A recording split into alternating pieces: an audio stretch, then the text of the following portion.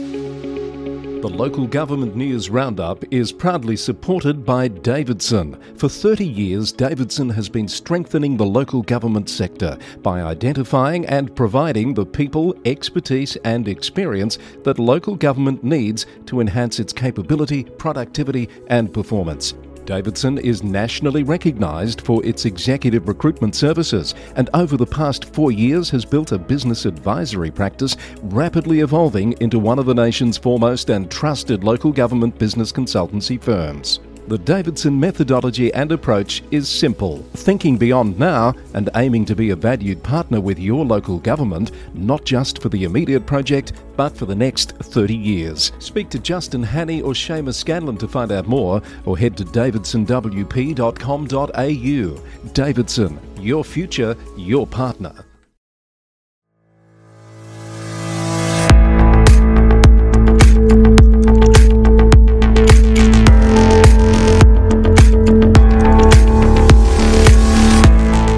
Hello, you've found the midweek update from the Local Government News Roundup. This is Chris Eddy coming to you from the land of the Wadawurrung people of the Kulin Nation. And on the podcast today, the City of Melbourne votes for stability with its choice of a new CEO. A release date revealed for the long-awaited Operation Sandon report. A regional council closes its public gallery while another is challenged in the Supreme Court for a similar decision. An independent review into the financial model for local government in New South Wales to get underway soon. A controversial childcare decision at a Sydney council while a rural council might soon be coming out of administration. And the first UK council to trial a 4-day working week ordered to stop it. And there's much more ahead in this latest update from the Local Government News Roundup. Welcome to the podcast wherever you're listening around Australia or around the world. The Local Government News Roundup is brought to you by the Victorian Local Governance Association. Here are just some of the Victorian Council-related stories making news since our last episode. Melbourne City Council has appointed Alison Layton as its Chief Executive Officer. Ms Layton has served as acting CEO since the departure of Justin Hannay from the position last October. She's been with the city since August 2020 when she joined as a General Manager. 6 months later, Ms Layton was promoted to Deputy CEO. Her previous roles have included CEO at Baw Shire Council and Chief Operating Officer at Mornington Peninsula Shire Council. Lord Mayor Sally Capp said Ms Layton brings stability, confidence and a proven record of delivery to the role. The long-awaited IBAC report looking into alleged serious corrupt conduct in planning and property decisions in the city of Casey is expected to be released later this month. The Operation Sandon report will be tabled in Parliament on the 26th of July, according to a report from The Australian. Witnesses involved in the matter have reportedly been told of the pending release in a letter from IBAC sent last week. The newspaper predicts a flurry of last-minute legal action from witnesses to attempt to prevent the report from being made public. This week's meeting of Latrobe City Council was held in an online format after months of disruptive behaviour by members of the public. In a statement released last week, the council announced the move as being essential to maintain a conducive and respectful environment for all attendees. It said consideration of reopening the public gallery would occur in the coming months, following assessment of appropriate measures to enable respectful and effective decision-making. The Latrobe decision comes as Yarra Ranges Shire Council announced it would be reopening its meetings to a public gallery next week, after having made a similar decision to close it in April. That decision is now at the centre of Supreme Court action brought by Darren Dixon, a man associated with the fringe group My Place, which has been disrupting meetings at a number of councils over recent months. The Age reports that the matter reached the Supreme Court this week, with Mr Dixon asserting that the council has failed to engage the community adequately over a design framework for the town of Monbulk. The matter has now been set for a one-day trial on the 3rd of August. 3 Melbourne councils are partnering to deliver a jobs and investment boost in the eastern suburbs. Knox, Maroondah and Yarra Ranges have developed a strategy to ensure the Bayswater Business Precinct continues its growth as an economic powerhouse. It's the second largest employment precinct in the eastern metropolitan region, with over 5,000 businesses employing more than 30,000 people. The joint council strategy includes the creation of a business heart and a coordinated land use plan, and it aims for improved private, freight and public transport. The CEO of Strathbogie Shire Council has issued a statement to correct inaccuracies and misleading information circulating in the community about Kerwins Bridge. The bridge has been closed to traffic since late last year, and there's been a strong campaign from locals for it to be reopened. CEO Julie Salomon said the council has an engineering report that has found the bridge is structurally compromised and is not safe for use by vehicular traffic. The council is working with a community panel and considering the options of replacement with a replica bridge or extensive structural repairs and strengthening works. But it says whatever the final decision, it will need assistance with funding from other levels of government. Featuring in the media this week is Port Phillip City Council, which has received the A Current Affair treatment over a proposal to locate a public toilet near a primary school. Residents don't want the toilet near the school due to fears it will attract drug users and other antisocial behaviours. The council says the location was chosen last year after considering more than 18 sites for the toilet, which it says is needed in the busy Fitzroy Street precinct. The council is due to consider whether it will continue with the plan at this week's council meeting. Let's look briefly at more Victorian Council news. The countback to fill an extraordinary vacancy on Indigo Shire Council has been set for 10 a.m. Wednesday the 9th of August. The vacancy was created last week with the resignation of Larry Goldsworthy, who said he'll now be focusing on his role as a full-time police officer. The extraordinary vacancy on Strathbogie Council, created by the resignation of David Andrews, will be filled through a countback procedure to be held on Wednesday the 12th of July at 10 a.m. Monash City Council has announced 14 new dog off-leash areas in the city, with a further 8 being expanded or reduced after a review of its dog off-leash policy. The city now has a total of 45 off-leash areas, catering to a continued increase in the number of registered dogs in Monash. The third member of the Moira Shire Council panel of administrators officially starts duty this week. Dr Graham Emmonson takes up his appointment on the 5th of July, joining Susanna Sheed, who commenced last month, and Chair Administrator John Tanner, who was in the role until December.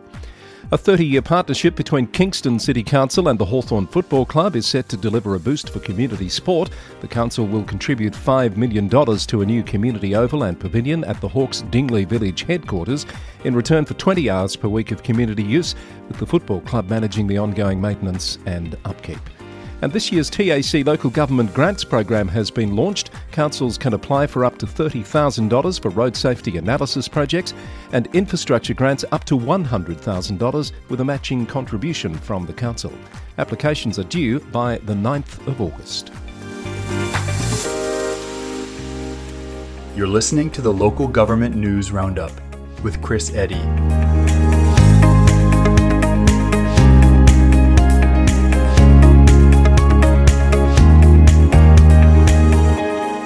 Let's now look a little further afield with our national roundup, starting in New South Wales, where the local government minister Ron Honig has confirmed that an independent review of the financial model for councils will proceed.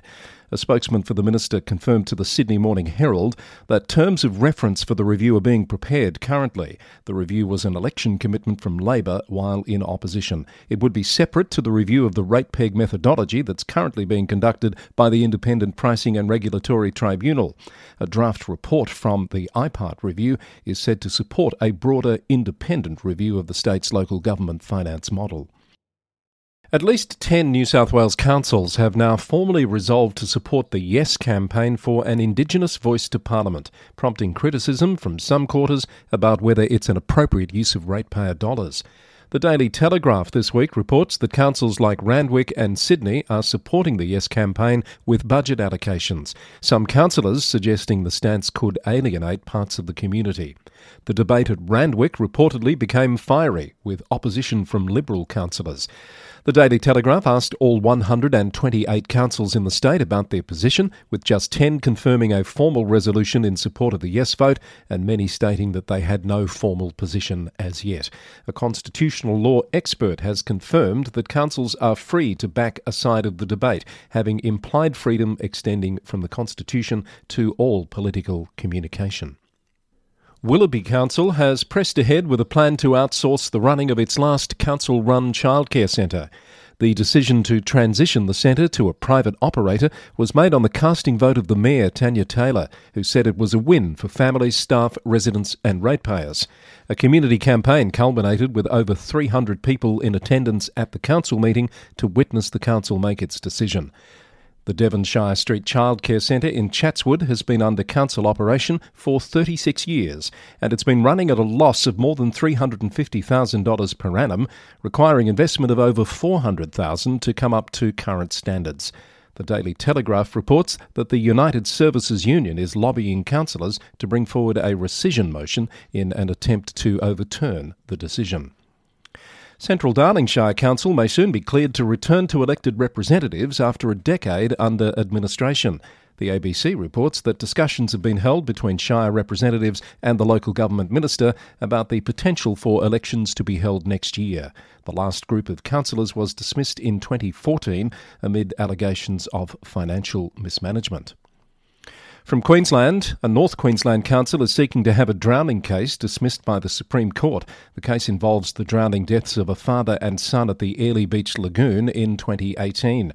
The Whitsunday Regional Council and the operators of the lifeguard service were charged in 2020 for breaching their obligations under the Work Safety and Health Act. However, the council argues they've been charged under the wrong legislation and that the operation of the lagoon is governed by the Safety in Recreational Water Activities Act instead. ABC News has reported that the council's application to have the case permanently stayed was rejected by a magistrate, prompting them to apply to the Supreme Court to quash that decision. The council has also requested a declaration that the Proserpine Magistrates Court does not have jurisdiction over the matter. The Supreme Court hearing is scheduled for Friday, while the Proserpine Magistrates Court matters have been adjourned until September. A civil claim by the mother of the victims was settled out of court in May. To Western Australia, where WA Today reports on the latest council forced to alter its waste arrangements due to a delay with a new waste-to-energy facility. The $700 million facility at Kwinana was meant to be operational by the end of 2021, but it's now unlikely to be up and running before late 2024. The City of South Perth last week met in a closed session to consider changes to its waste supply agreements, following similar moves by at least 6 other councils, including Gosnells, Mandurah and Canning. The councils, for the most part, say the delay will not cause them to incur additional costs, with existing landfill arrangements to remain in place until the new facility comes online. Some national news briefs for you now. Cumberland Council in New South Wales has signed a new 2-year partnership with the Parramatta Eels National Rugby League women's team.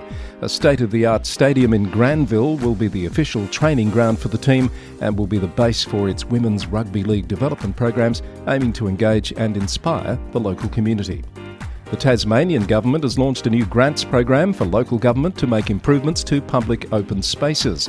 It's aimed at encouraging more physical activity and promoting a more active lifestyle for Tasmanians. All 29 Tasmanian councils are eligible to apply for a share of the $5 million pool of funds. And an e-scooters trial will start this week in Springfield in Queensland's city of Ipswich. Hire company Beam has been engaged to run a 6-month pilot program, with the distinctive purple machines to be launched on Springfield streets this Saturday.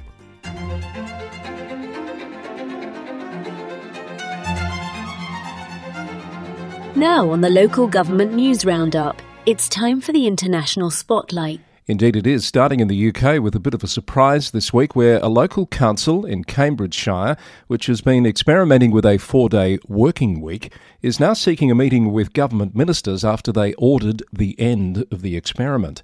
South Cambridgeshire District Council had planned to extend the trial through to next April, but it's been ordered by a government minister to end it immediately. Council leader Bridget Smith has defended the scheme, saying it had helped address the council's reliance on expensive agency staff.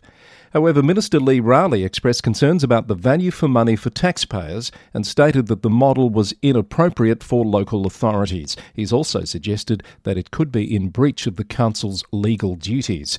The Levelling Up Secretary, Michael Gove, has thrown his support behind the minister's position, saying he's a strong believer that council staff should work a 5-day week. The Department for Levelling Up, Housing and Communities will be issuing guidance on the matter soon. The Council of the Orkney Islands will this week consider a proposal to break away from the UK and potentially become a part of Norway. Concerns about a lack of fair funding from the UK and Scottish governments has led to a motion before the Council to investigate alternative forms of governance, according to a report from the BBC. One possible model is to emulate the Faroe Islands, which is a self-governing territory of Denmark. A previous discussion in 2017 stopped short of backing full independence. Orkney has been part of Scotland since 1472 and was previously under Norwegian and Danish control. To Portugal, the Mayor of Lisbon has been accused of obstructing the construction of that country's first memorial to victims of slavery. The memorial, proposed by Portugal's Association of African Descendants, was meant to be erected in a central square near Lisbon's Tagus River. However, the project has faced delays, with the Mayor's office requesting changes to the construction materials and the budget. The Mayor's office has proposed a new location for the memorial, but the association has accused them of boycotting the project. The Mayor's office denies the accusations and says they're working with the association to find a solution. Portugal's role in the transatlantic slave trade is often overlooked, and the memorial aims to raise awareness of this history. Now to North America, where a former council member in Godley, Texas, Jennifer Thompson, has filed a lawsuit against the ex-mayor, A.C. McGee, the city, and multiple members of the city's law enforcement arm. Thompson alleges that McGee and the police conspired to violate her constitutional rights by arresting her outside City Hall in February. The arrest came after Thompson had been seeking answers about the city's finances and hiring practices for several months. According to Thompson, she was jailed, strip-searched and held for 24 hours. McGee denies the allegation, stating that he had no knowledge of the crime that Thompson was accused of until after she was taken into custody. More on that from NBC News. And if you're a mayor who likes the traditions that go with the office, well, here's one from Mexico that might inspire you. This week, in a small Mexican town, a mayor has conducted an age-old ritual to bring prosperity onto local communities. It's very simple and symbolic. All he had to do was marry a caiman, which, if you're not aware, is a type of alligator. Yes, you heard correctly.